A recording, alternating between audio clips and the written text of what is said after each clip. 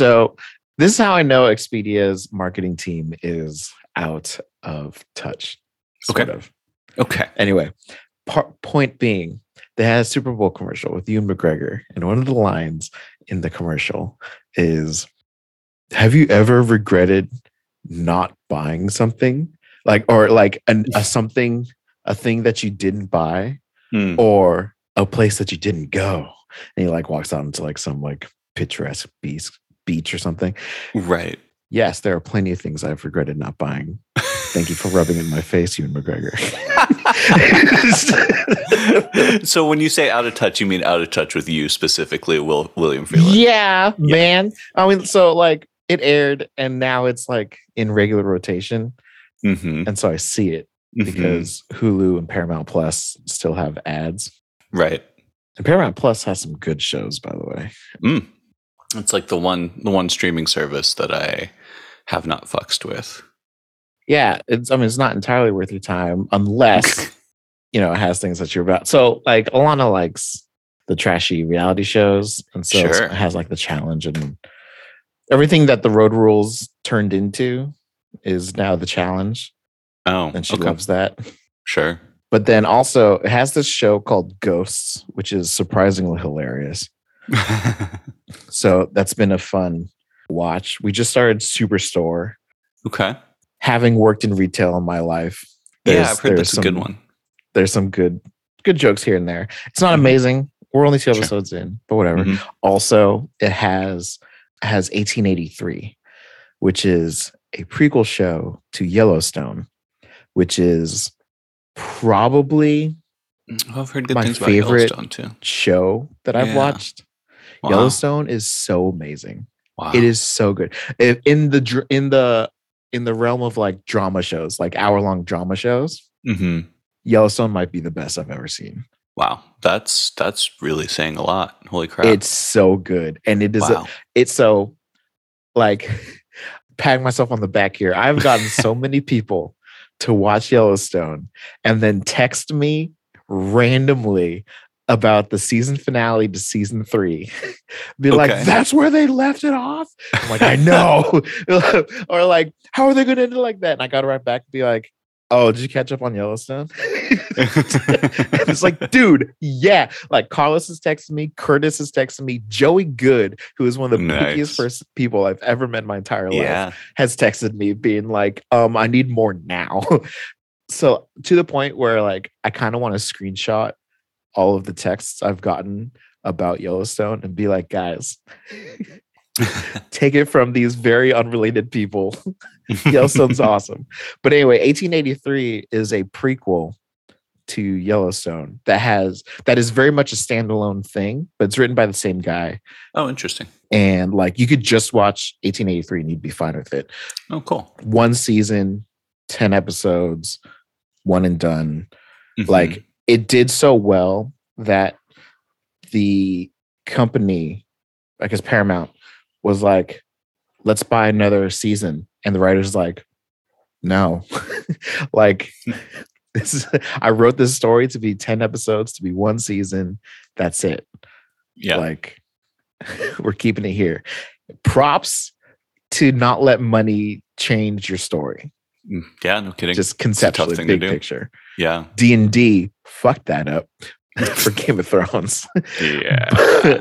but like it's Yellow's. I can't recommend Yellowstone enough. The amount that I've recommended Schitt's Creek for people looking for like funny sitcom, like happy laugh shows. Yeah. I even more so recommend Yellowstone for a drama show. Okay. It's tough because you look at it and you're like, why do I want to watch a show about cowboys? Sure. But holy crap. Okay. So damn good. Sweet. So good. Anyway. I ended up watching Schitt's Creek 5 years after your recommendation. So yeah, maybe someday I'll get around to this one. There's hope. There's hope. But anyway, main point being, yes, Ewan McGregor, and Expedia. There are things that I've regretted not buying in my life. How dare you imply that travel is more important? So uncivilized. Well, I'm glad I know where I stand with this upcoming trip that you're taking. Listen, how dare you? First of all, but like, fucking, we used to have this live, laugh, love type sign in our bathroom that said, "Travel, the only thing you buy that makes you richer." And anytime, for years, anytime Alana would bring up, I kind of want to go, I want to go to like Disney World, or I want to do another like Europe trip or whatever. Yeah. And I'll be like, I mean, it's the only thing you buy that makes you richer. And she just look at me just like, listen, it's true. And now that has been replaced with... She gave up on it that easy, huh? I mean, after like 5 years of ribbing her about it, but yeah, it now is replaced with this like art piece of Rome. Subtle. Which we could buy tickets there and it'll make us richer. So the sentiment survives, even if the sign does not. Exactly. I want to travel, man. My gosh. I'm Team Alana on this. I'm sorry. Well, I need That's fine. Yeah. Yeah. It's rough because it's one of those things where like before I traveled, so before I started dating Alana, couldn't care less about traveling. Yeah. I know. It's just like if I'm going to take vacation, I'm going to be at home. I'm going to homebody. I'm not going to have any alarms set. I'm just going to chill, do whatever the hell I want for 2 weeks or a week or whatever. Sure. After our honeymoon, we did that European cruise. Yeah. I'm like, I get it. See the world. Get some culture. So get some different. I guess a cruise is not quite the same, but you get something. It's depending on what like tours and excursions you go on and stuff. Yeah. But like, the oldest building in Santa Barbara is like maybe 100 years old. Yeah. 120 years old. Yeah. Well, I guess the Presidios is a couple hundred at least. Yeah. 200, 250, something like that. And then America conceptually is only 250 years old. Just under. And then to go to like Rome, where the newest building was built in like 900. Yeah. And you're just like, oh my God, there's so much incredible history here. Yeah. It's wild. And like, it's now at this, like, I have this struggle inside myself of like, I still don't care about traveling, but at least you're honest. But there are like, when I'm at home, I don't entertain the conversation. Sure. But when I'm there, I really don't want to be cliche and say it's life-changing. But like, it is awe-inspiring. Some of the like architecture and ancient cities and traditions that are still alive today, and like seeing that first person and not like on somebody's fucking Instagram story. It's wild. It's insane. Yeah. Well, New York's a place with a lot of history, man. Yeah. I haven't been to New York in like 25 years. Yeah. This will be fun. Thousands of years, at least not the history that we haven't paved over.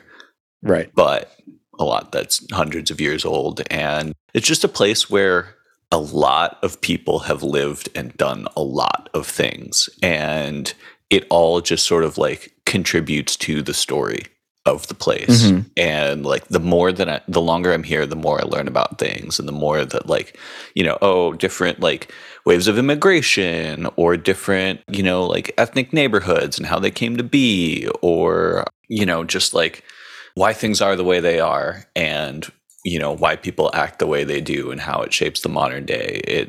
And in your everyday life, like you're always kind of living history a little bit. That's really cool. Yeah. Yeah. So yeah. Travel. And Marvel history. And there's going to be second. Marvel history. Yeah. Sort of ish. So down. Yeah. Oh, man. I'm not going to talk about it because there isn't much to talk about, which is kind of funny. But I saw Morbius last night. Oh, okay. I mean, I don't care whether you spoil anything or everything about it. There's nothing to spoil. So I wanted to see it because from the first trailer, I wanted to know what universe this takes place in. Sure. Like, you have a scene with Michael Keaton being like, Dr. Morbius, look me up, or whatever. Sure. You have a scene where he's in a alleyway and there's a poster of Spider-Man in the background. Okay. And you have a scene where Morbius says, I'm Venom. I'm just kidding. Get out of here.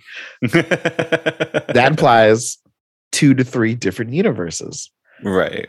And it doesn't help that the poster of Spider-Man was from the loading screen Spider-Man of PS4 Spider-Man. So like, and so like that felt like a place marker for the Spider-Man that they want to put in, whether it's a Tobey or a Garfield or a Holland. Sure. Yeah. So they took all those out.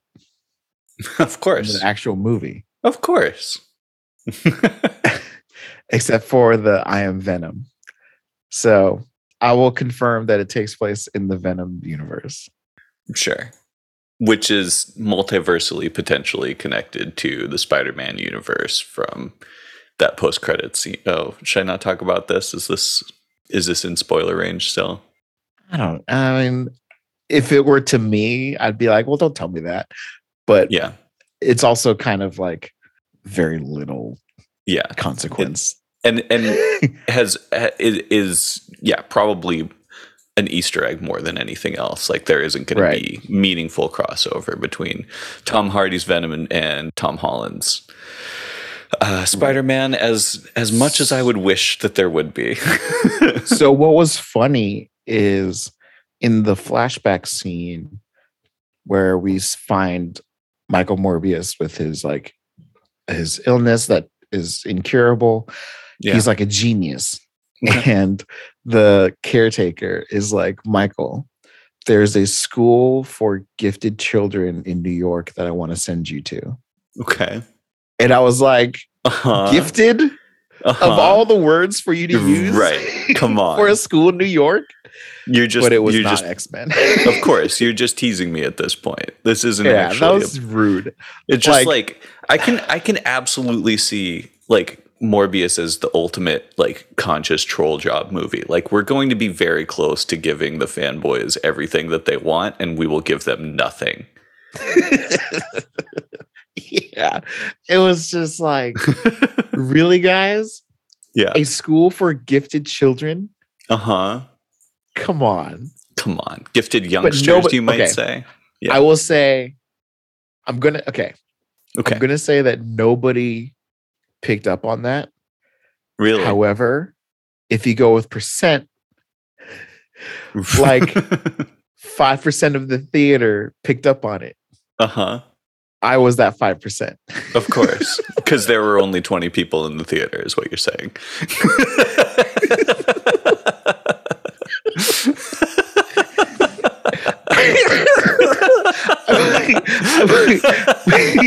So we went to the 8:45 showing. I bought the tickets at 3:30. There were 5 other tickets sold at that time. And then real apparently, banger. I guess, 3 more groups came in those next 5 hours. But man, this is opening weekend. Yeah. That's so bad. Yeah. Just the movie nobody wanted. I know. And we talked about this primarily when I covered the last Morbius book. But like, he doesn't carry a title. No. He's not an intriguing enough character. He's not a good enough character. His story isn't good enough because everyone that's written him has only been about his bloodlust. Right. Because checks out. Right. He can't be the title character. But he's been intriguing. But Sony has the rights to them. Sony has the rights. Sony has the rights to the entire Spider-Man license. And they don't want to relinquish it, so they need to keep making some movies. 900 plus named characters that they could pull. Honestly, I feel like, so in the same manner that you felt that Ultimate Marvel should just be this continually repeating, like resetting reboot every title. 5 years. Yeah. Sony should just do different universe Spider-Man. That sounds great. Yeah. Just do like a Spider-Man Noir trilogy. Do a Spider-Man trilogy. Yeah. Just do one-offs. Yeah. And then like if Spider-Man Noir just hits hard, because I could see doing Spider-Man Noir in the Sin City style. Oh yeah. I think that'd be really interesting. Yeah. And if it does well, sure, do a sequel. If it doesn't, move the fuck on. Right. Do a 2099 movie. Yeah. Yeah, why not? Do even like a 1602 Spider-Man. Oh, Marvel 1602. Peter Parquet. There's a group of people that know and really want the Spider-Man India. Do Puppeteer. And like just do Super Sentai Spider-Man. Oh God, do Super Sentai Spider-Man. Yeah. Like Into the Spider-Verse was a clear tell. The one thing they did that worked. Yeah. We don't need a Peter Parker Spider-Man. We don't, but like we need. And we don't need. We don't need continuity either. Like the core myth. The core myth is good enough that you can just tell, and people know it well enough. It's relatable enough. You can just tell a good story and let it stand on its own, and not have to spin everything out into a mega franchise. Mm-hmm. Yeah. Just come on, guys. Come on, guys. Don't. But again, why go through all the all the fuss and all the difficulty of making and marketing one movie when you could make and market a whole franchise? Yeah, sure, but like, but if the franchise sucks, then and then everything's fucked. If the comics sucked, what makes you think a movie's gonna do well? They don't know anything about the comics. They don't know, and they don't care. You know, they're like, oh, we've got this bundle of IP. That's all it is to them. And that's all comics are to them. It's all comics are to Marvel and DC at this point, you know? Let's just it's just a mill for cheap, story and IP development to continue adapting into the things that make them real money. I mean, sure. But that's just like your opinion, man. I'm very cynical about comics, in case you haven't noticed. Anyway, well, we have a good episode today. All that said, yes, we really do. Yeah, man.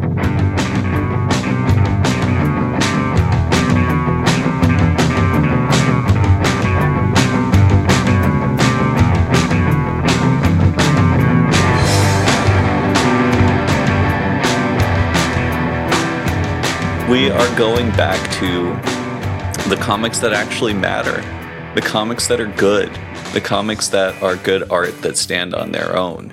And that is the Krakoa era X-Men and Reign of X. Last time we talked about this little section of the comics universe, we set out to talk about Reign of X volumes 1 through 5. We only got through 4. So we're going to do 5 before we hit 3 hours today. Oh. Yeah, don't remind me. We're already starting at 20 minutes here. I know. So let's get a move on. Anything that you brought into this, any expectations, hopes, dreams, things that you wanted to see out of Reign? I will say that I want a title that is going to make me care about the X verse for now. Like Dawn of X was epic and awesome, and there's a lot of storylines of like, this is who we are in the world now. Yes. And it's all declaration, and here we are establishing the nation Boom. of Krakoa. This is us. Totally. 10 of Swords for me was kind of a letdown. It was certainly a subversion of expectations. Yeah. And so, whatever, it is what it is. But now we're post letdown, post establishment. Yeah. What are you going to do that's going to make me want to keep going? What are the stories that are going to sort of carry the meat of this? And did you not feel that sort of establishment from Reign 1 through 4? I got like a mixed bag. I wanted more Sword. Sword was super intriguing to me. Yeah. As the one new title that yeah. I think because the way they've approached it is they are still trying new things with mutants and doing new stuff. The New Mutant title, where they're now training the children mutants to like think about different ways to use your powers and how they can combine with each other and stuff. Yeah. I think that's a good start. And then WizKid with, mutant technology and a similar sort of idea of combining powers and what do powers sort of look like together. So where Sword, I feel like, is succeeding, New Mutants, I think, is stalling. It's sputtering a little bit for me. Okay. But I think it's because it's getting distracted by this Amal Farouk situation going on. Yeah. But it definitely has intrigued me where they've taken the Amal Farouk thing. So me too. I'm here for New Mutants now. Well, let's get into it. Yes. So we start with Reign of X, number 5. Reign of X, Volume 5. Volume 5. And it is 2 issues of Excalibur, 2 issues of Sword, and then King in Black Marauders, number 1.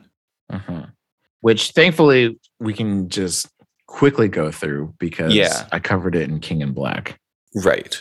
So Excalibur Excalibur was the most connected to building up to 10 of Swords. Right. And since 10 of Swords in Reign, it's been the title that's most dealt with sort of the aftermath of 10 of Swords. They're going straight into bringing Betsy Braddock back, who was shattered into a million omniversal pieces during the duels of 10 of Swords. And this is the title I've been having the most trouble with. Yeah. Yeah, me too. Yeah. So what happens? Yeah. So what happens? They get her back, They get her body back. Yeah. And then they swap her because they had the whole Queen Betsy from the alternate reality swap her around. But then it turns out that Malice has come along and is possessing her body. Yes. Now, can you explain who Malice is? Yeah, I can. Because I feel like you've seen her before, right? Oh, quite a bit. Yeah. Yeah. Malice first appeared as a member of the Marauders in the Mutant Massacre. And she was basically a psionic only entity. She didn't have a body of her own. And her power is to possess other people. And when she does, she appears as a sort of choker necklace with a skull on it. I mean, she's extremely powerful in that sense. Like her control is very easy and very total. And, she's done a lot of bad things in other people's bodies. Notably, Sinister had her possess Polaris at one point, and some sort of screwery with Polaris's magnetic powers meant that the possession was semi-permanent. She wasn't able to get out, and she was very unhappy to be stuck in one body. And that lasted for a couple years, and then there were a lot of really, really awkward and weird plots to give Polaris new powers and then reset her powers. And then maybe she is sister of this Savage Land villain named Zaladane. And then maybe not. That was kind of Chris Claremont losing the thread there a little bit. But point remains, Malice, I guess they explain her powers a little bit. It's not really psychic possession. It's more like emotional resonance, transference, sort of like soul possession a little bit. She just takes somebody's body, not necessarily their mind, as opposed to like Karma, who's psychic possession. Yeah. So when you saw Betsy cough up that necklace, did you know exactly? Yeah, immediately. I was like, oh shit. Yeah. I was like, all right. And then they name drop her on the next page. And I was like, oh. I was all prepared to do this on the last pod. But yes, that's who Malice is. And then it'll be more relevant on this pod because later we'll be getting a little more. We get more Malice into her and stuff. Yeah. So she seemed interesting from someone who I don't think I've read a single thing with Malice in it. Wow. Interesting. And if I have, didn't leave an impression. I have terrible memory. Yeah. Like the name Malice is familiar, but I don't know if it's just right. it's a Marvel. Name. It could be anything. Right. Yeah. Also, like I think of like Gideon Malik from Agents of S.H.I.E.L.D. Like I have other things that randomly muddy up my thoughts on the word Malice. Sure. And so I was just like, interesting. All right. Yeah. And then she could be anyone on Krakoa. I was like, oh, geez. Like, dude, okay. A step up, like 30,000 foot view. A lot of the stories we're seeing in Reign 5 through 8 is how honestly undefended Krakoa can be or is. Right. That's a good point. Yeah. Despite how defended and like, retaliatory we've seen them be in Dawn. Right. You get like the exact opposite in Reign. It's a good point. And despite having like the highest per capita, superhuman population in the world by far. Probably actually not even per capita, just total. I mean, it's 1-to-1. Yeah. With the exception of the times that Brian gets escorted onto campus. Then Shogo. Oh, Shogo. Yeah. There you go. Although Shogo becomes Dragon Baby on Otherworld, so he's his own superpower. Maybe there's something there. Yeah. So then Sword. Oh, sorry. Is there more Excalibur? Sorry. I have a couple more. One, just that Jamie's sort of like autopsy lab with Morgan Le Fay and the other prisoners gets discovered. I have a note that's holy shit, Richter. Just like the depth that he's going into this, mutant magic and inheriting Apocalypse's, magical tomes and all of that is, I mean, this character is making a huge swerve or a huge change in Krakoa era, and we'll see where it goes. Yeah, that is definitely a takeaway. And then also just the way that they're setting up Kwannon Psylocke here, and as sort of like a antagonist / soul sister, to Betsy.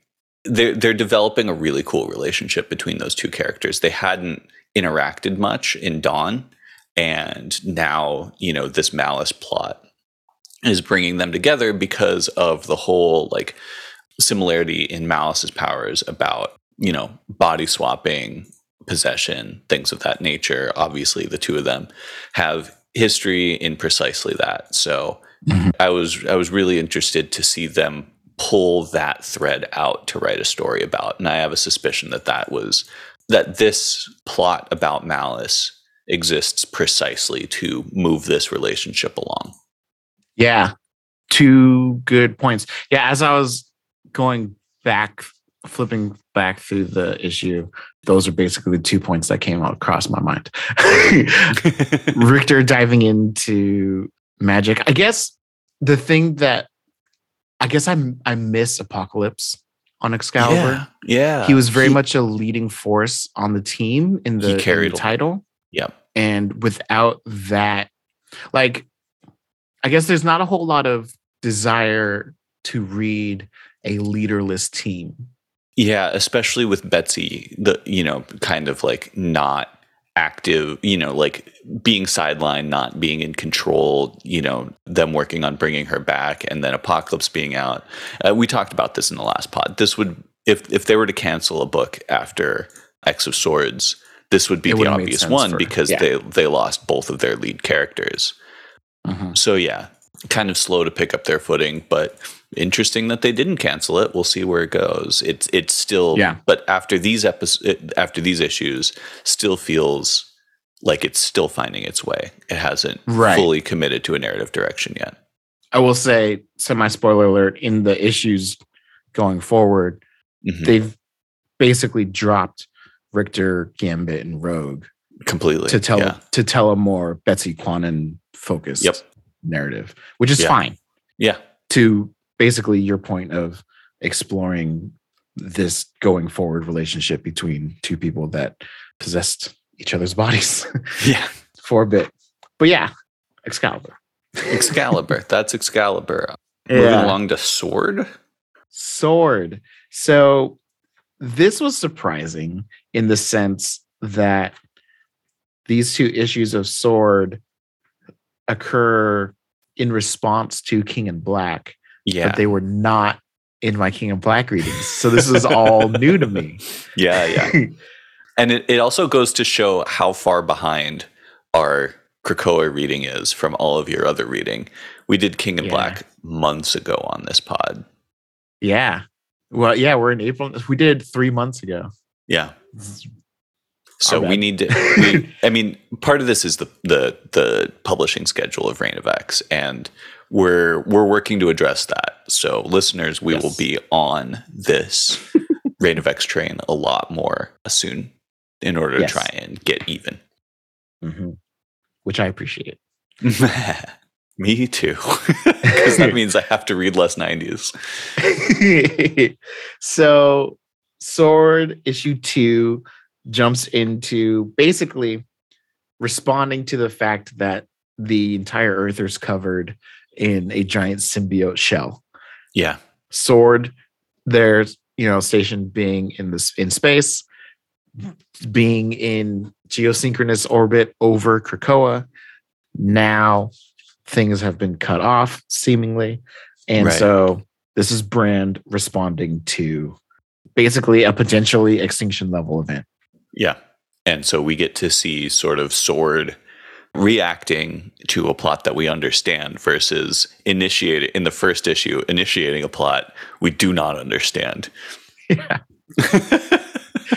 Which I think is what they're going to pick up on after these issues. Yeah. Which will affect the Guardians book.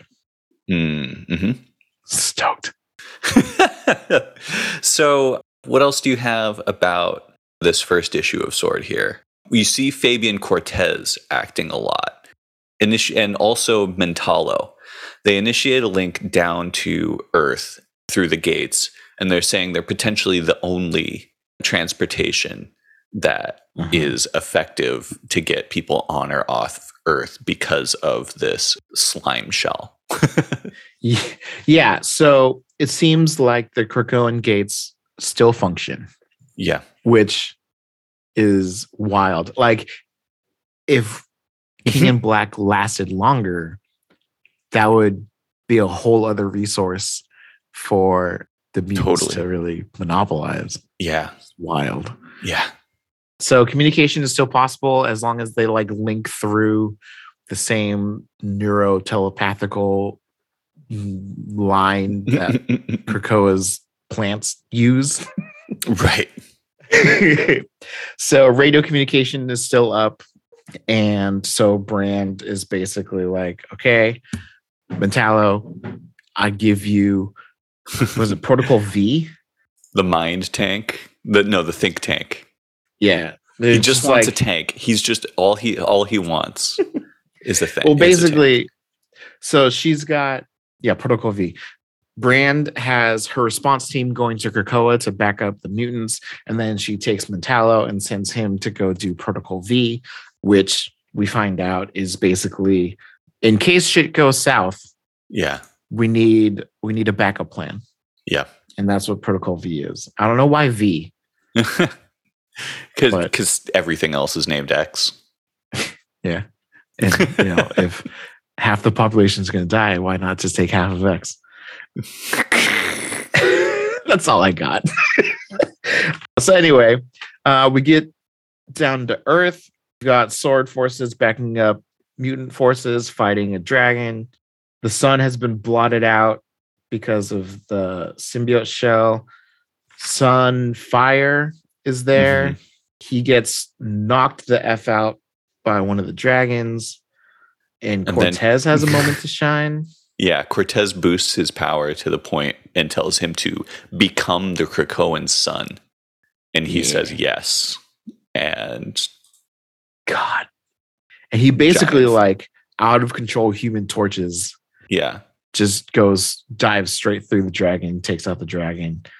And then we get the personnel notes for Cortez. And this is something I was excited to see because one of my biggest questions about Sword is why the fuck would you put Fabian Cortez anywhere? Like anywhere interesting or useful, right? And so the notes here says, Fabian Cortez has the exact power set required for the vital exploration and retrieval missions we're conducting in higher space. We need him on board. Unfortunately, he's a treacherous sack of yuppie pus who will stab any back or kiss any behind for a taste of power. I can fob him off with some meaningless title for now, but that won't salve his ambition forever, and it's possible some of the egos on the council might fall for his shtick before I can create a long-term solution. So that sentence there bears monitoring. And then they go through potential replacements for Cortez. A character named Michael Nolan, who I do not remember. I'm sure I've read him somewhere, but I don't know. Who also has power amplification powers, but he cannot control the addictive nature of them. And also, Nolan doesn't want to be part of Krakoa because his wife is human and cannot be resurrected. Second is a guy named Brian Dunlop, aka Boost, who I also don't remember.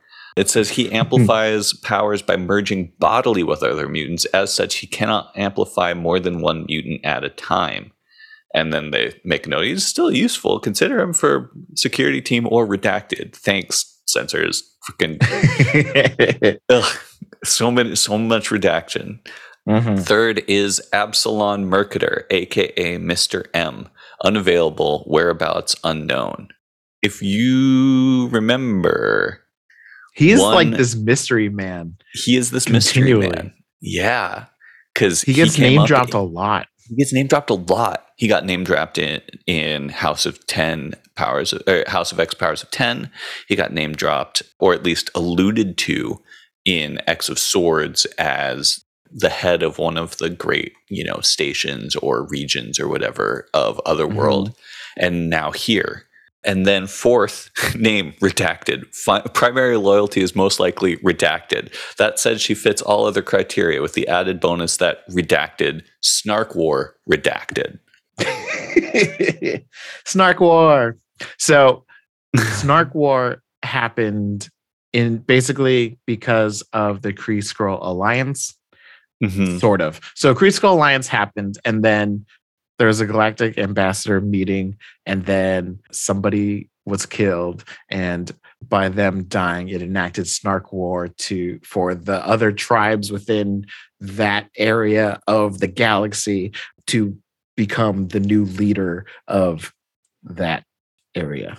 I will also say that the Snark is the nickname for an alien race called the Xenurks, which is different from the alien race called the Xenox, which was one of my five deep cuts a couple weeks ago. So, just to help you keep it straight, make it so clear. Right? Oh my God, the universe is so big. And then, so I really like Brand's notes. Me too. She continually talks about, well, one, she's an amazing leader because she's got all this stuff like filed in her brain. Like everyone is categorized for a reason. She's an amazing tactician. I don't think people trust her well enough to really Which is call fine. her a good leader. Right. Okay. That's true. She is an amazing tactician, which makes her a good head of a department. Like Sword. Sure. And I don't know if I'm mixing up conversations from Sword versus her cameos in Guardians of the Galaxy, but her like point of view of Sword is because Sword acts as like the galactic presence of mutant kind and is like this, it's their connection to off-world. She refuses / can't answer to the council. Like, so the people that she chooses for her team, at least the heads of her teams, need to have that same mentality of like, interesting. I won't choose the council over Sword. That is really cool. I feel like that probably was in something that I read, but I don't remember it completely. Okay. But yeah, that makes perfect sense with the org chart that she picked. Yeah. That mentality, and then her talk about how literally Fabian Cortez is perfect, but it's only a matter of time before he like not even defects, but like defects to the council and like listens to them instead of her. Well, I feel like it's not even that. She was saying that it's only a matter of time before he infects the council. That is, like, starts talking to them and sucking up to power in a way that gets them listening to him, because he is a piece of shit with lots of terrible ideas, as we'll see shortly. Yeah. So, and that has been a personality trait of Brand for like ever. Yeah. Just like, listen, if I'm going to run Sword, which I historically always have, I need to be able to make my own decisions. Totally. This is not S.H.I.E.L.D. working for the government. This is Sword being the face of Earth to the rest of the galaxy. Totally. So cool. I love it. And then issue number 3, Manifold's Journey Across the Universe. Yeah. Well, okay. So issue 2 ends with Think Tank and then a null possessed Cable. Yeah. That we get into later. All right. So 3, Eden going around talking about explaining his power, by the way. Yeah. Yeah. You want to do a recap of that? Sure. Okay. So basically, from our perspective, every time we see Eden Fessy Manifold's power work, it always comes off as teleportation because he has these little like yellow circles, and then it basically opens up a little wormhole and you can walk through it. And for conversationally, it's teleportation. Right. However, that is and teleportation on a cosmic, galactic, like gigantic scale. Yeah. And so basically he calls himself a quintession from the word quintessence, the fifth element once believed to permeate all of the universe. And he explains his power as he talks to space and asks it for favors, basically. Yeah. Space likes him and will do whatever he wants. And so, as explained, Eden Fessy is not a teleporter. People treat him like one, but that's not what he is at all. Eden Fessy talks to space. If he tells the universe to fold itself until he can walk across it in a single step, it does. If he tells space to warp so light passes all the way around it without ever hitting him to form a little bubble of invisibility just for him, it will. And then he demonstrates that on the very next page. Yeah. He says it's not telling, it's asking. It still terrifies me to think about it for too long. That aside, he's a really nice guy. But yeah, and he does come across as a really nice guy. He has this great conversation in, I believe, the Australian outback with an old friend about, just like Krakoa and what's going on and how they are, and catching up with some old friends. And they're skeptical of Krakoa, and he says, no, you know what? There's some good things going on there. They only have three laws, and the third one is respect this sacred land. They're okay. And the guy, his friend in the Australian outback, says they still had to make it a law. Yeah. Which It's a good point. I love that perspective. I mean, okay, as an anarchist, obviously I love that perspective, but it is really, really cool. Yeah. I will say also, to your point, Eden Fessy has always been like just a good guy. Right. He spent time on one of Steve Rogers' Avengers teams. And you knew he was as a character created by Jonathan Hickman, right? You knew he was going to get significant screen time and a large role within Krakoa. Yeah, I know, right? He just seems like a good guy. Like he never fights. Right. Yeah, he's quote unquote just the getaway car, but like everyone respects. I feel like everyone respects him more than like the other teleporters that we get. Yeah, more than Magic, more than Pixie, more than Nightcrawler. Magic creeps everybody out. Pixie's a kid. Nightcrawler, you can't. Nightcrawler is a much smaller like power set. Plus, everyone respects the hell out of Kurt, but it's more of like he's separate in a way. He's the spiritual center of the mutant race and all of that. So it's a different kind of respect. Like there's a respect your elders, and then there's like a respect your brother. It's like totally. It's different kinds of respect there. It's different kinds of respect here. But like Eden's never been done wrong in the same sense that like we've talked about how I love how Storm's never been written weak. Yeah. Eden Fessy's never been disrespected like on page. Yeah. Yeah, that's a really good point. And it's just it's so cool. I've loved Eden Fessy since like he first got introduced, and I think it could be because of Hickman, but I love him. I'm so glad he's here. Side note, do you know he's probably related to Bishop? Or what? I mean, multiversally. He's Gateway's son, right? Or grandson? That's what I thought. Yeah. Yeah. I thought he was his grandson, I guess. Yeah, grandson. Yeah.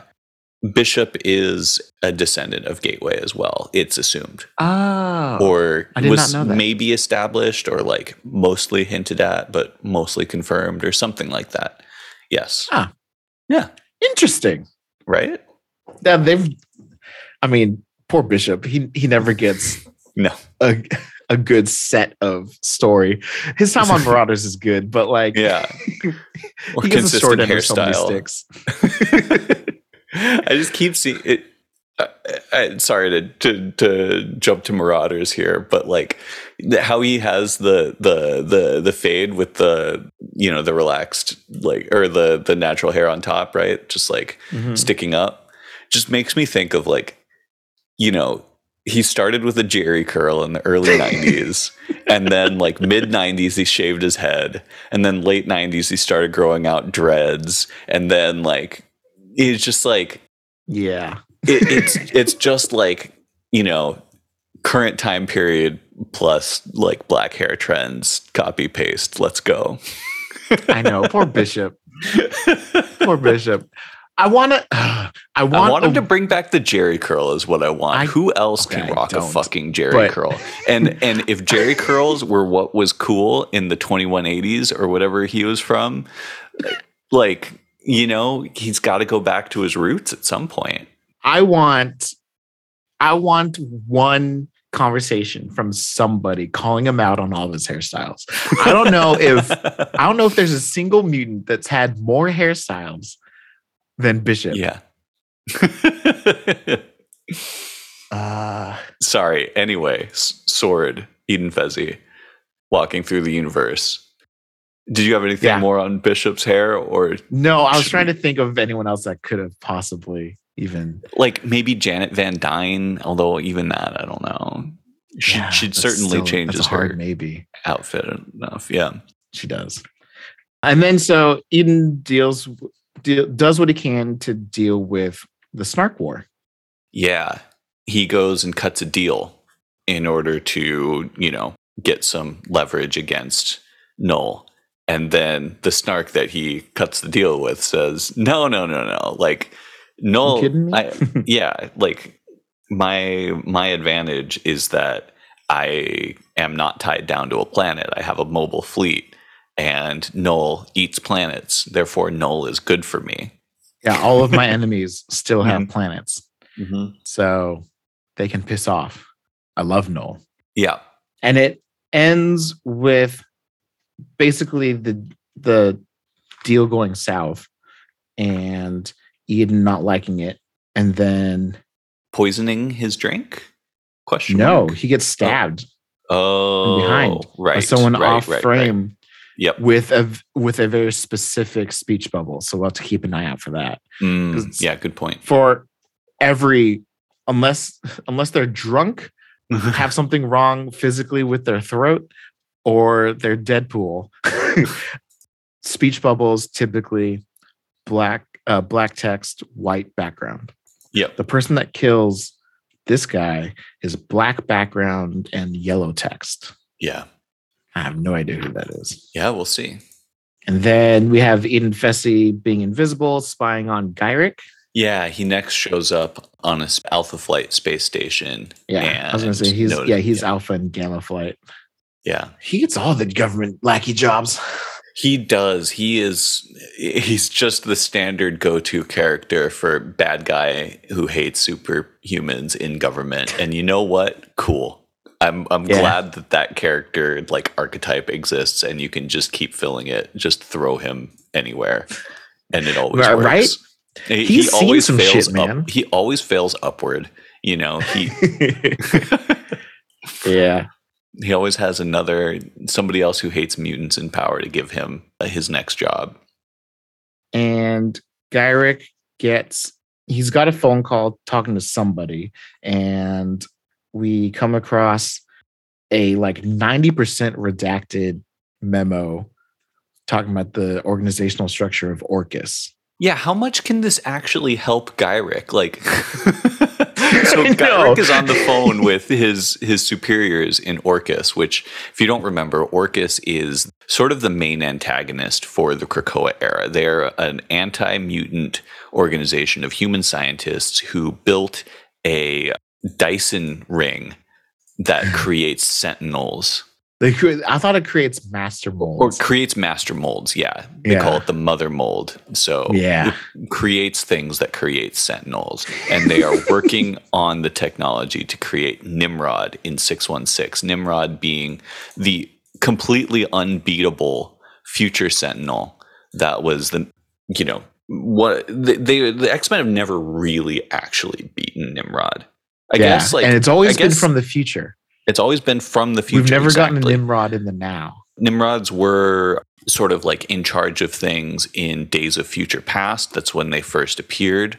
And they have, they can fully rebuild themselves from basically nothing, and they can adapt to any power set immediately.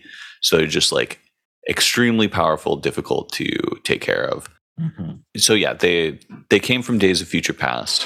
They were in charge there, blah, blah, blah. One followed Rachel Summers back, only one of them. And the X-Men they faced off several times. X-Men were never able to defeat it. It merged with Master Mold, and they had to go through the Siege Perilous to escape it, and dragged it with them. And then that amalgamation of Master Mold and Nimrod became Bastion, and blah, blah, blah, blah, blah. Operation Zero Tolerance. We covered this on previous pods. But yeah, they always come from the future, and the X-Men cannot stop it. And now Orcus is trying to develop it in the present. Yeah. And Gyrick is working with them, it turns out, as the head of the infrastructure/influence strategy for Orcus. But there's also research and development and operations and defense strategies. And the only pieces of this org chart that we get, which again, it's so redacted that because Gyrick is on the phone with his superiors, he's reading this thing. There's no way that he gets any useful information from this, but he happens to have a convenient hard copy for Eden to nab and look at. But yeah, it says, lots of redacted text. Homo superior is statistically inevitable. Lots of redacted text. Sustained resistance. Lots more redacted text. Orcus is, and then a shitload more redacted text. So, and then half of the org chart is classified even to... It's like a shadow. Yeah. So this is enough to spook Fezzi, and he brings that knowledge back to Krakoa, or back to Sword, rather. And he's like, hey, Brand, we should take care of this. And Brand's like, well, there's this whole thing going on Earth right now. And that's all we get of that storyline in Reign 5, but we will get back to it soon enough. Do you want to do a quick recap of King in Black Marauders, or should we move along? There's not too much to talk about in the name of time, but basically the Marauders come across a ship that was a human trafficking ship. They stop them, they free them, they take them to Island M, theoretically, and they organized it with Emma and Magneto greets them and is just like, you guys aren't gonna ask for anything in return? He's like, no, just tell the world that Krakoa helped in your time of need. And then it also has, they dropped off the human traffickers in the middle of the desert. Nice. Because they didn't kill them, but right. Because kill no human. Yeah. Kill no human. There's a Excalibur variant number 18. Sorry. Okay. The issue ends, and then because I have the TPs, it has variant covers. Oh yeah. Rogue has had a lot of costumes and hairstyles. That's a really good point. Yeah. Okay. Rogue wins. Variant cover 18 has all the different rogues that have shown up in all of her different uniforms. She has had a lot of hairstyles, including her Savage Land look. I really liked her cloaked look that was dark green with white outlines. Yeah, she's done a few variations of that because that was her original villain costume, kind of. Yeah, but yeah. So her original villain costume was short hair. So the one I like is a darker green, but same line design, and it comes with a cape with her hood and long hair. I can't remember if that was her design during Brubaker's run, or whether she did that afterwards when she was heading, when X-Men Legacy was kind of a solo title for her. Brubaker's run. But when she was kind of the leader of the X-Men? Yeah. It was that time. She had that squad with... Mystique was a member. Mystique and one of the masterminds and et cetera, et cetera. Yeah, Lady Mastermind. Yeah. Yeah, it was around that time. Yep. Anyway. So that was Volume 5. Super quick. Volume 6. Yes, we get to continue with more Sword. Yeah. Okay, so we get Sword issue 4, where we're dealing with the fact that Cable is possessed by Null, and Protocol V involves using the think tank to take most of the mutant samples that are stored on DNA Krakoa. Samples. Yeah, that they use for cloning and resurrection protocols. But not all. Yeah. Which Hope has a problem with. Yeah. And Brand is like, get off me. And she's because Brand always works in secret, right? She's got all these secret plans and things going on. And so there's this confrontation here where it's like, Hope's like, actually, this is a great idea.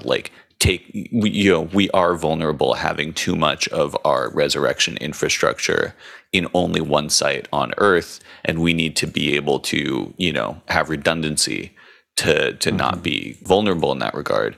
You just should have told us.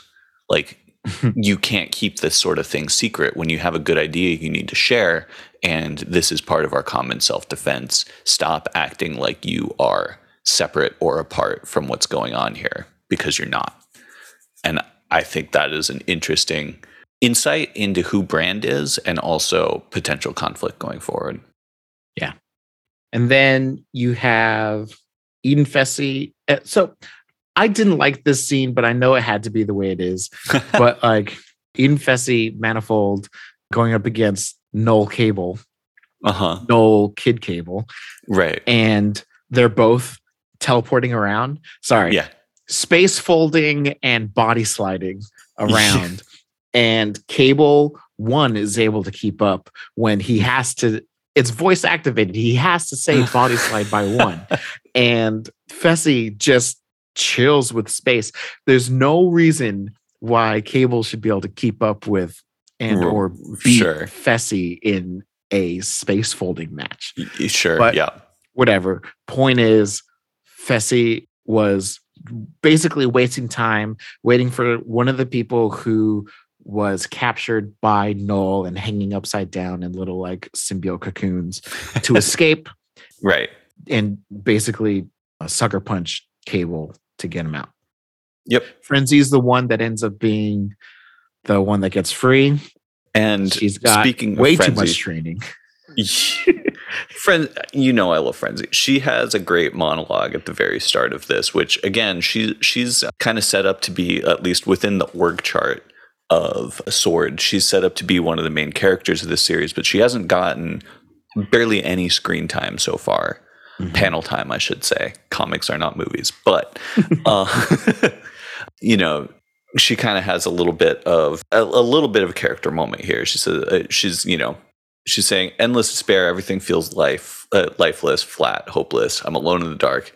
This can't hurt me. I have to remember that. Nothing hurts me. And if something tries, I hurt it back hard. I just need to know where to start. This darkness, it goes on forever. I just need something to latch onto. So yeah, we get how she like processes. Yeah. She gets loose of the cocoon right above Cable.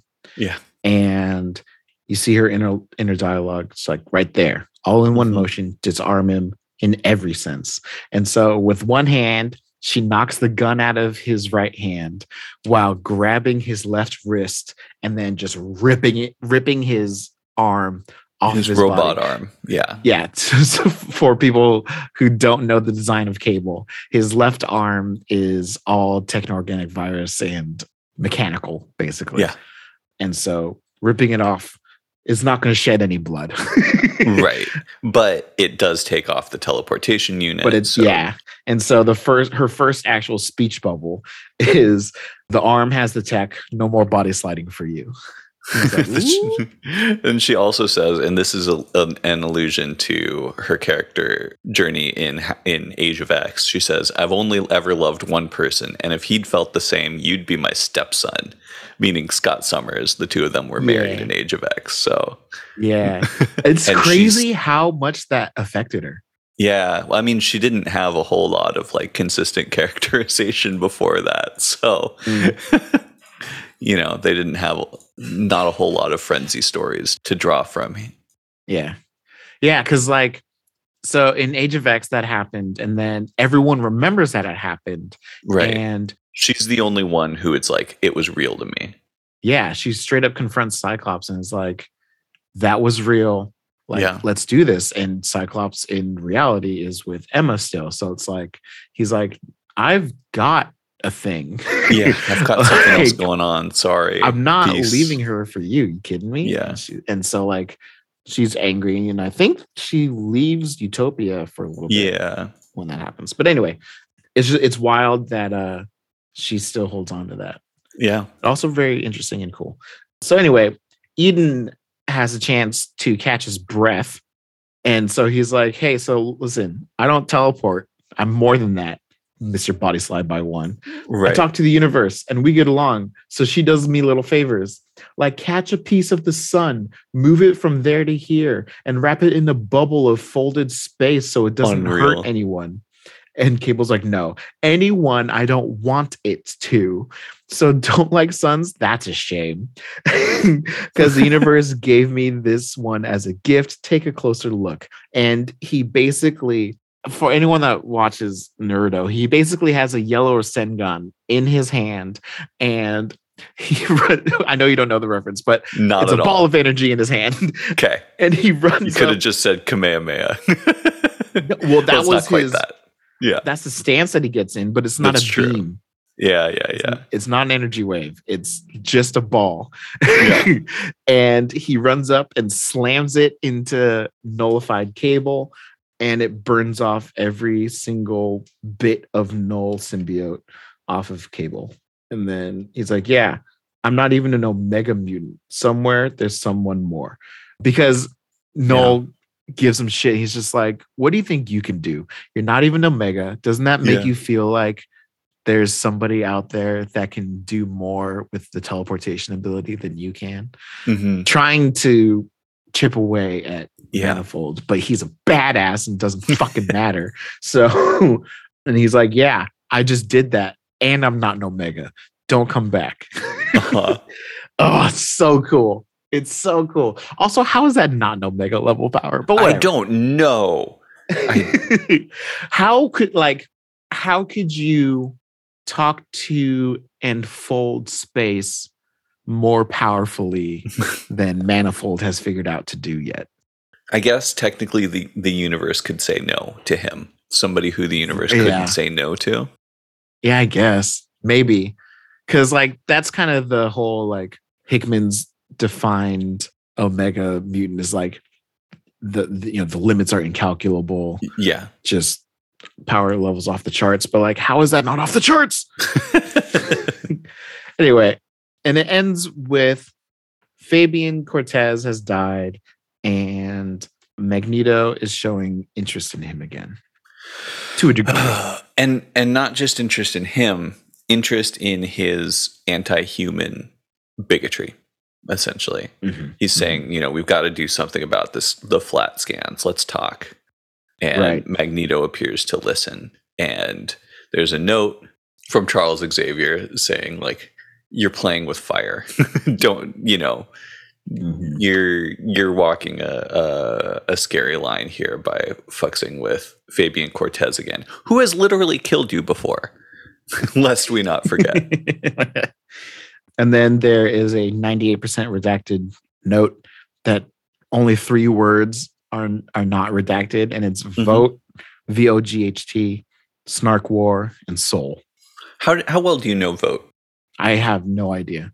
She's one of the teleporters on Sword. She was an acolyte for a long time. She was Xavier's girlfriend, actually. Nurse after he lost the use of his legs. And then, blah, blah, blah. They fell in love.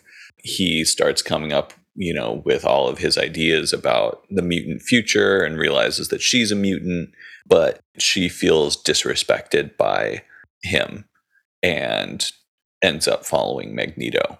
And she has the powers to turn into mist and others and use that as teleportation. Interesting. Yep. So Storm could just fuck her up.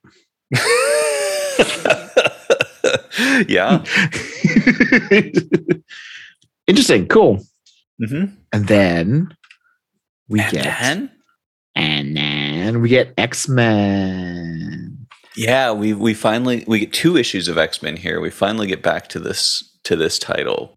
It functioned as the sort of backbone of, Krakoa, the Krakoa storyline and era, but it doesn't tell one, in the Hickman style, it's not telling one ongoing coherent plot. It gives you, bits and pieces. It sets up a lot of things and then, pays them off in different amounts later.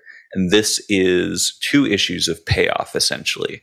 Very early on, I want to say issue 3 or 4 or 2 or something like that. One of the very first issues of X-Men in Dawn of X, Darwin, X-23, and Synch went into a place called the Vault, which is a sort of hyper time mad science, evolutionary layer. Not really mad science, that's the world. This is just a self-adaptive, self-correcting evolutionary system that is supposed to, runs at hundreds or thousands of times the speed of the real world and just produces constant iteration on and improvement in, natural selection, essentially. Mm-hmm. And so yeah, and so we get to see what happened. Story while they're inside. Yeah. Mm-hmm. So, what are their power? We touched on it. Why they way were back chosen. in the first episode, but so for those who don't know or don't remember because you listened to it a year ago, and that's totally fine. Yeah, these three mutants. You have X-23. Well, she goes by Wolverine now, but yeah, my bad. Laura Kinney. She is a clone of Wolverine, of Logan. So she's got healing factor. This is why she was chosen, because time moves differently inside. They need people who will survive this. Yeah. Darwin, his mutant ability is to survive. Like anything. It adapts. His body can adapt and create new powers and abilities based on his need for survival. We see a really cool illustration of that early. Yeah. Well, and sorry, go on with Sync's powers. And then Sync can match the powers and abilities of those around him. Mm-hmm. So X-23 can heal and survive. Darwin can evolve and survive. Sync can do both. Right, as long as he's near them. As long as he's around, yeah. So you have a panel very early where they're far away. They've just entered the vault and they're looking out over this giant cityscape that has been built inside, that has evolved really inside. Mm-hmm. So Darwin just kind of manifests a bunch of like crazy looking visual, like or detection lenses apparatus, a bunch of lenses and scopes and things of that nature, which, you know, you don't have to explain what it does to understand that he's getting some sort of sensory input on what's going on. And then Sync, standing right next to him, develops the exact same thing. And it's just, that's a really cool way to demonstrate powers. Mm-hmm. For both of them. Anyway. There's a medical report talking about, from Cecilia Reyes, talking about how Sync has demonstrated a 4% increase in power post-resurrection. Mm-hmm. And it goes into this theory of the difference between a body that grew into their powers versus a body that always had its powers, and how it naturally adapts better if it's always had it. And so as a side effect of resurrection protocols, you have bodies that have always had this power. And so it is logical to assume that their powers and abilities are going to be a little more enhanced or focused, which is super interesting because we're getting a lot of side effects of resurrection going on these days. I know, right? Especially the Arakan and Otherworld resurrections. But even any of these resurrections have, or also like, you know, with Domino, like, you know, changes in memory, things like that. Just adding to, you know, what the heck is going on here. But that's sort of the overriding constant theme.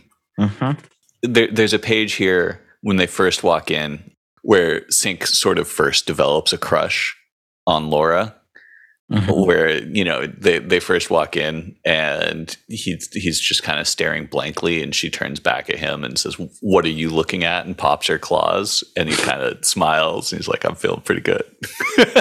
He's like, all right. Yeah. So then they go into the vault. They have a kerfuffle. Yeah, their first confrontation with the children of the vault, who are the, you know, evolutionarily created perfect beings or whatever powered beings who defend it. And they use their powers and win, blah, blah, blah. But then shit starts to go crazy. One of the children of the vault blows a bunch of shit up. So the reason that they're in there in the first place, right? The Krakoan, the mutants, are in there is to basically, this is a source of potential danger, problems. You never can know or trust what's going on in the vault. It has its own directives, and they've been hostile in the past. So they are essentially on a reconnaissance mission. They need to go in, learn what they can about the vault, what's going on in there. It's been a while in our world since we saw what was going on there, which means it's been a really long time in Vault years, and it could have changed drastically. And so, yeah, they're on a reconnaissance mission, and things start going a little haywire. Mm-hmm. Yeah. See, there's one guy, I don't know his name. He's basically a fire guy. Yeah. He's a pyrokinetic, I think is what we would call him. He burns Synch. Synch gets Laura's healing ability, but then Synch also copies the pyrokinetics fire. Right. And Laura's like, wait, I thought you could only copy the powers of mutants. And he says, I couldn't. Looks like that's changed. So Synch's 4% increase in power is letting him copy, like, say, like a Spider-Man or the Children of the Vault or God, like a Hyperion. He's now able to copy superpowers of non-mutants is the main point here. So he lets loose, kills 2 Children of the Vault. Last girl alive has a nuclear option. And so she sets off a giant explosion in the vault, kills herself, but the Children of the Vault are literally just giant experiments of the vault, and they'll just get reborn anyway. Scorched Earth policy hopefully takes out the 3, but their powers are literally to survive, so they're not going anywhere. Yeah. And meanwhile, the vault is enormous, right? Like, just... It's like the size of, like, Los Angeles.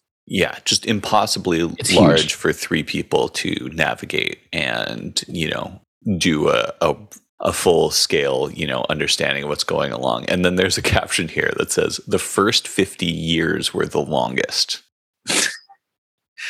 Yeah. You also get, you know, some visual idea that Synch and Laura are becoming close, holding hands, etc. Mm-hmm. And then in true Hickman style, we get a graphic. A lot of storytelling accomplished through graphic design. So we get a graphic showing timeline for each respective X-Man, Darwin, Synch, and Wolverine, and then just like marks on the timeline of specific things that have happened. Yeah. And it's talking about just like makeshift command control area established and different things that have gone on. They found some DNA samples. They've started mapping the quadrants. Handful of other things. They've found the Child Replication Generation Center.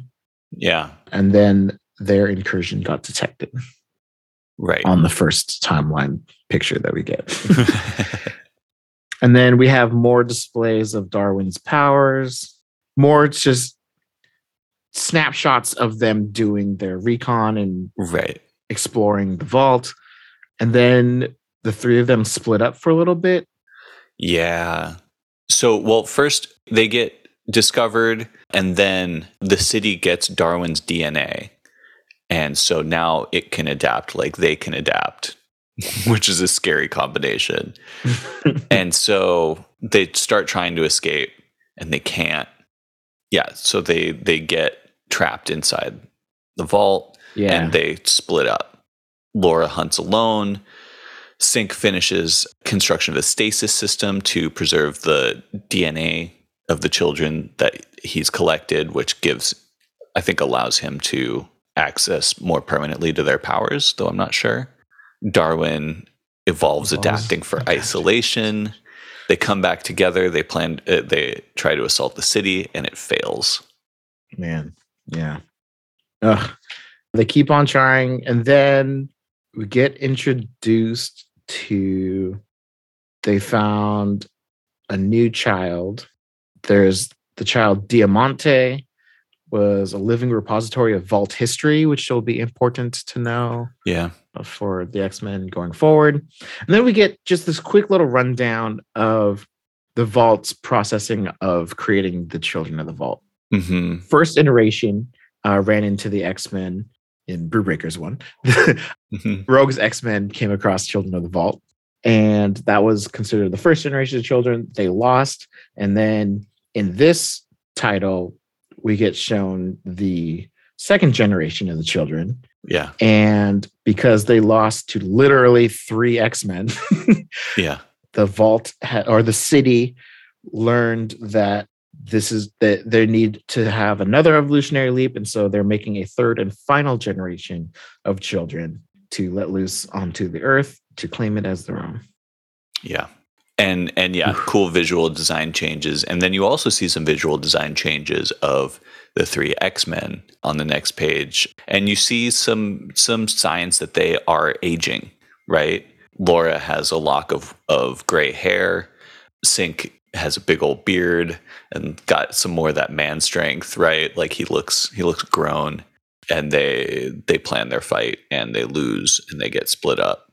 As it, this is kind of like the way that the story is being told is that the graphic tells the overview first, and then you get like scenes from it within the actual comic pages. So Synch basically gets outside of the vault's temporal bubble, waits a week, re-enters over a century later, and then it says, freeze Laura, Darwin cannot be located. They continue to search for him, refusing to leave him behind. They capture Serafina, one of the children, and now from copying her powers, get a full data core knowledge of the city, including Darwin's location. And so now you get like some snapshots of the decades of life that Laura and Synch live together. His beard is turning gray. And he recounts a story from his childhood from his dad, who tells him, do you know the difference between caring for someone and loving someone? If you love them, you're willing to die for them. That's the difference. That's how you know it's real. And alongside that, they finally, find Darwin, recover him, escape. Wait, do they recover him? No. They get to where he's being held. Yeah. And then they use Darwin to set off another explosion. Right. They get out. It's like location of Darwin discovered, relations of the Diamante City data core alignment. Yeah. And then you have basically notes. Prior to the Krakoa era, mutantdom projections of mutant displacement required the creation of third generation children. Post establishment of Krakoan era mutantdom, third generation children no longer projected to be successful in displacement protocol. Fourth generation children required. But then they get Darwin and they're able to use his powers to create the type of adaptations that they need to create this fourth generation that is capable of, destroying Krakoa in the world. So that's cool. It says fourth generation children beyond the current capabilities of the city, which is wild. Yeah, right. And then examination of the mutant Darwin's acquired genetic material reveals highly adaptable evolutionary structure. Acquired mutant Darwin. Subject Darwin atomization and reconfiguration loop count 10,278. Genome integration achieved. Harmonic convergence possible. Subject Darwin final atomization and biomass seeding complete. Fourth generation children now possible. Begin child evolution. Yeah. So they finally just decide, Laura and Synch, I keep calling him Synch, Everett.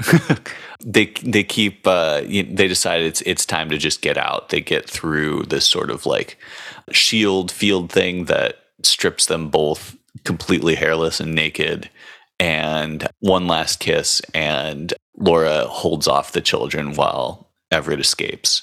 And he gets out of the vault, dies pretty much immediately after, but is resurrected back on Krakoa alongside Darwin and Laura. And, they get their memories back. And you get a repeat of that page where Synch is staring blankly, sees Laura. She pops her claws, says, "What are you looking at?" And he smiles. And it's just a cool encapsulation. Like you were able to tell like an effective love story alongside.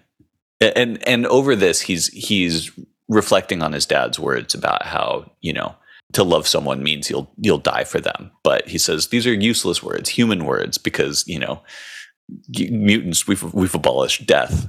So loving is not dying for someone, it's living for someone. Yeah. Yeah. I think of the lifetimes I've spent with this person. I know them better than anyone else on the planet, maybe more than anyone ever will. I have to wonder, how do you explain such a thing? How do you even start the conversation? And yeah, just what a cool love story to tell on the side of this crazy sci-fi infiltration, exfiltration story. But we also have some takeaways here. Mm-hmm. So the children presumably still have Laura and Darwin's bodies. Yeah. And they've atomized Darwin. Yeah. They've been able to use him completely for their own evolution, which is terrifying. Fourth generation of children. Because his powers are ridiculous, but they're like passive, right? Like he responds to situations. So if they're able to put in this in the vault, which is all about like iteration testing, like if they poke and prod and use those proactively, who knows what they're going to be able to come up with. Yeah, absolutely. Something that kind of stands out to me that I think about more in, I think, volume 8 is that they resurrected Laura. Yes. Oh, despite her being a clone. She's a clone of Wolverine. However, she's a blend of Wolverine DNA and her mother's DNA. Right. Not Laura Kinney. Dr. Kinney? I forget her first name. Sarah. But so she is a blend of two people's DNA, but she's technically a test tube baby. But she is a clone of Logan. Whereas Scout is just a straight clone of Laura. Yeah.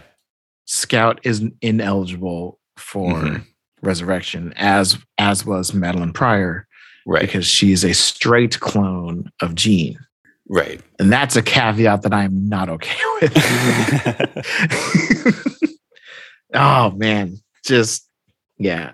I mean, I don't want to say they had to draw a line somewhere, but like that's a splitting hairs. I mean, yeah. We'll see what that leads to, if it's going to create more narrative tension in the future, or if that's just like some of the ground rules that they set in order to tell the stories that they wanted to. Right. Do you want to move along to Marauders? We need to. Yeah, right. My God. Let's see. Oh, right. Okay, so Marauders, outside of King in Black, they basically want to go and thank the family that took care of Lockheed as he was healing from Shaw's attack on Kate's life. And all of Lowtown Madripoor, which Madripoor is being targeted by Verendi, the Hellfire kids, basically. And they're trying to pave it all over and build high-rise condos, essentially. Gentrify the whole place. Yeah, so in going to thank them, that's how they find out about it. And Kate is like, I have an idea. Hey, Emma, can you send me some of the Marauders Black Card money? And let's just buy up every single bit of property of Lowtown that we can. And let's make this a good place for mutants and, Madripoorians to hang out. And they build a hospital. And then they build a hospital. And they bring in Mask to be their, head plastic surgeon. Well, which is... Yeah. Yeah. Sorry, they do that. But there's a scene before that. Sorry. Yeah, important scene. Yeah. So they're doing this like ribbon cutting ceremony for the hospital, and Proteus is there. And Proteus is one of the 5, and he is also the son of Moira McTaggart. Yes, and they are naming the hospital the Moira McTaggart Memorial Hospital. Yeah, and so they reveal the name, and it is Moira McTaggart Memorial. Proteus is choked up. The Marauders are super proud. Magneto and Charles are there, and they're like, oh, they're shit. Like, my God. And they unveil a statue of her as well. Yeah, with her classic little hat. Yeah. Oh, my gosh. And then there's another panel of Xavier and Magneto clapping very tentatively, very concerned look on their faces, because they're the only two people who know that she's alive. She is a secret to literally everyone else. Yeah. And so you have Kate thanking Emma for, making this happen. She's like, oh, of course, it was worth it just for the look on Eric's and Charles' faces. She doesn't even know. She has no idea. Yeah. Oh my gosh. Anyway, so yeah, Mask gets brought in. And he's hilarious.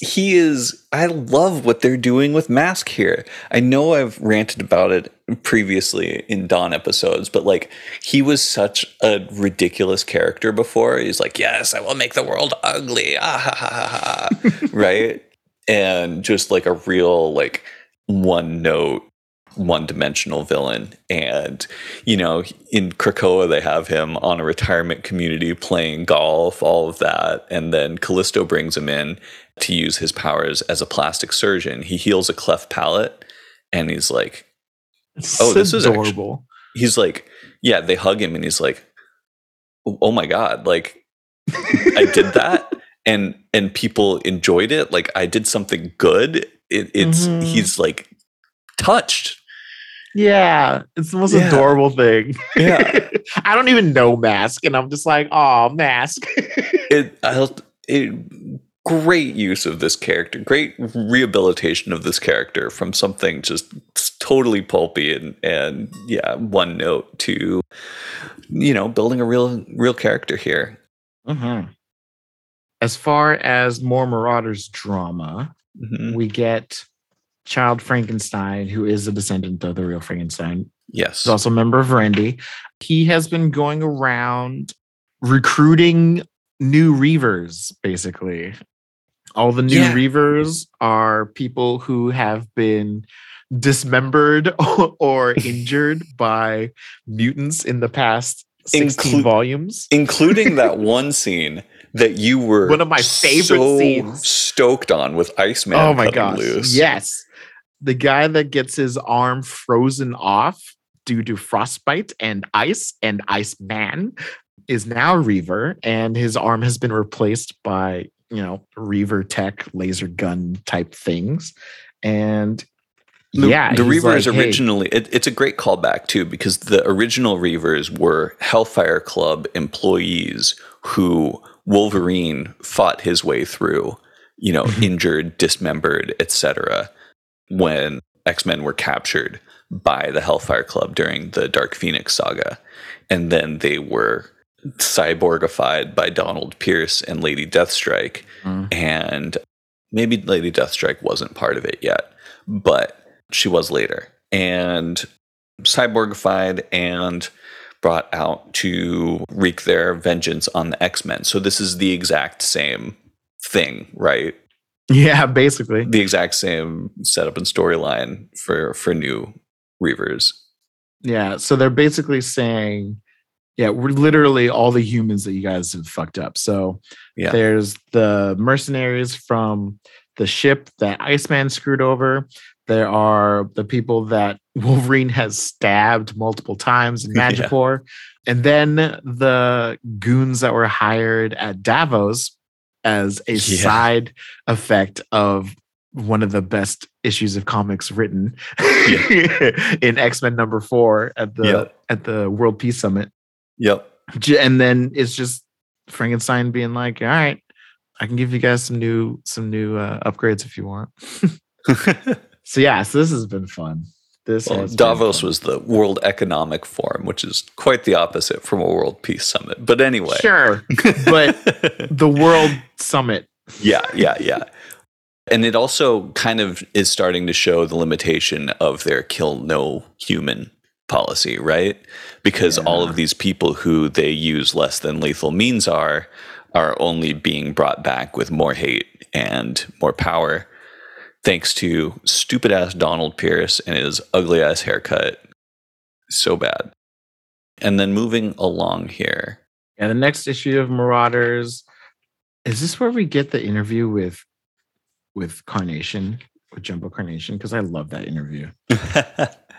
Yeah. So we get some Morlocks being brought in. Callisto, pulls together this plan basically to do a full assault on Verendi and win back Lowtown, etc., which includes Kate planning a gate in the sewers and then a very deniable team of Marauders, not Marauders, Morlocks, Hump and Brute, who are some real deep cuts, and Bliss, also an incredibly deep cut. She's creepy. She's in her Jean Grey body here, actually.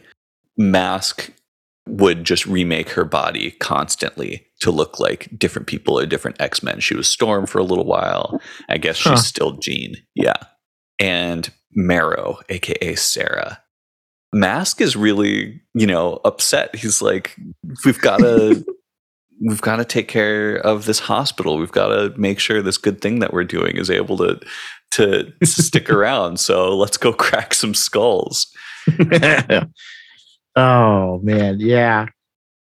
So yeah, the Morlocks get it done. Bliss has the creepiest power in the world. She's got this like alien style tongue face thing that comes out of her mouth and bites people. So gross. It's really creepy. Yeah. And then Bishop gets inside Verendi headquarters and, takes care of Frankenstein's Reaper creation lab. And the day seems to be won.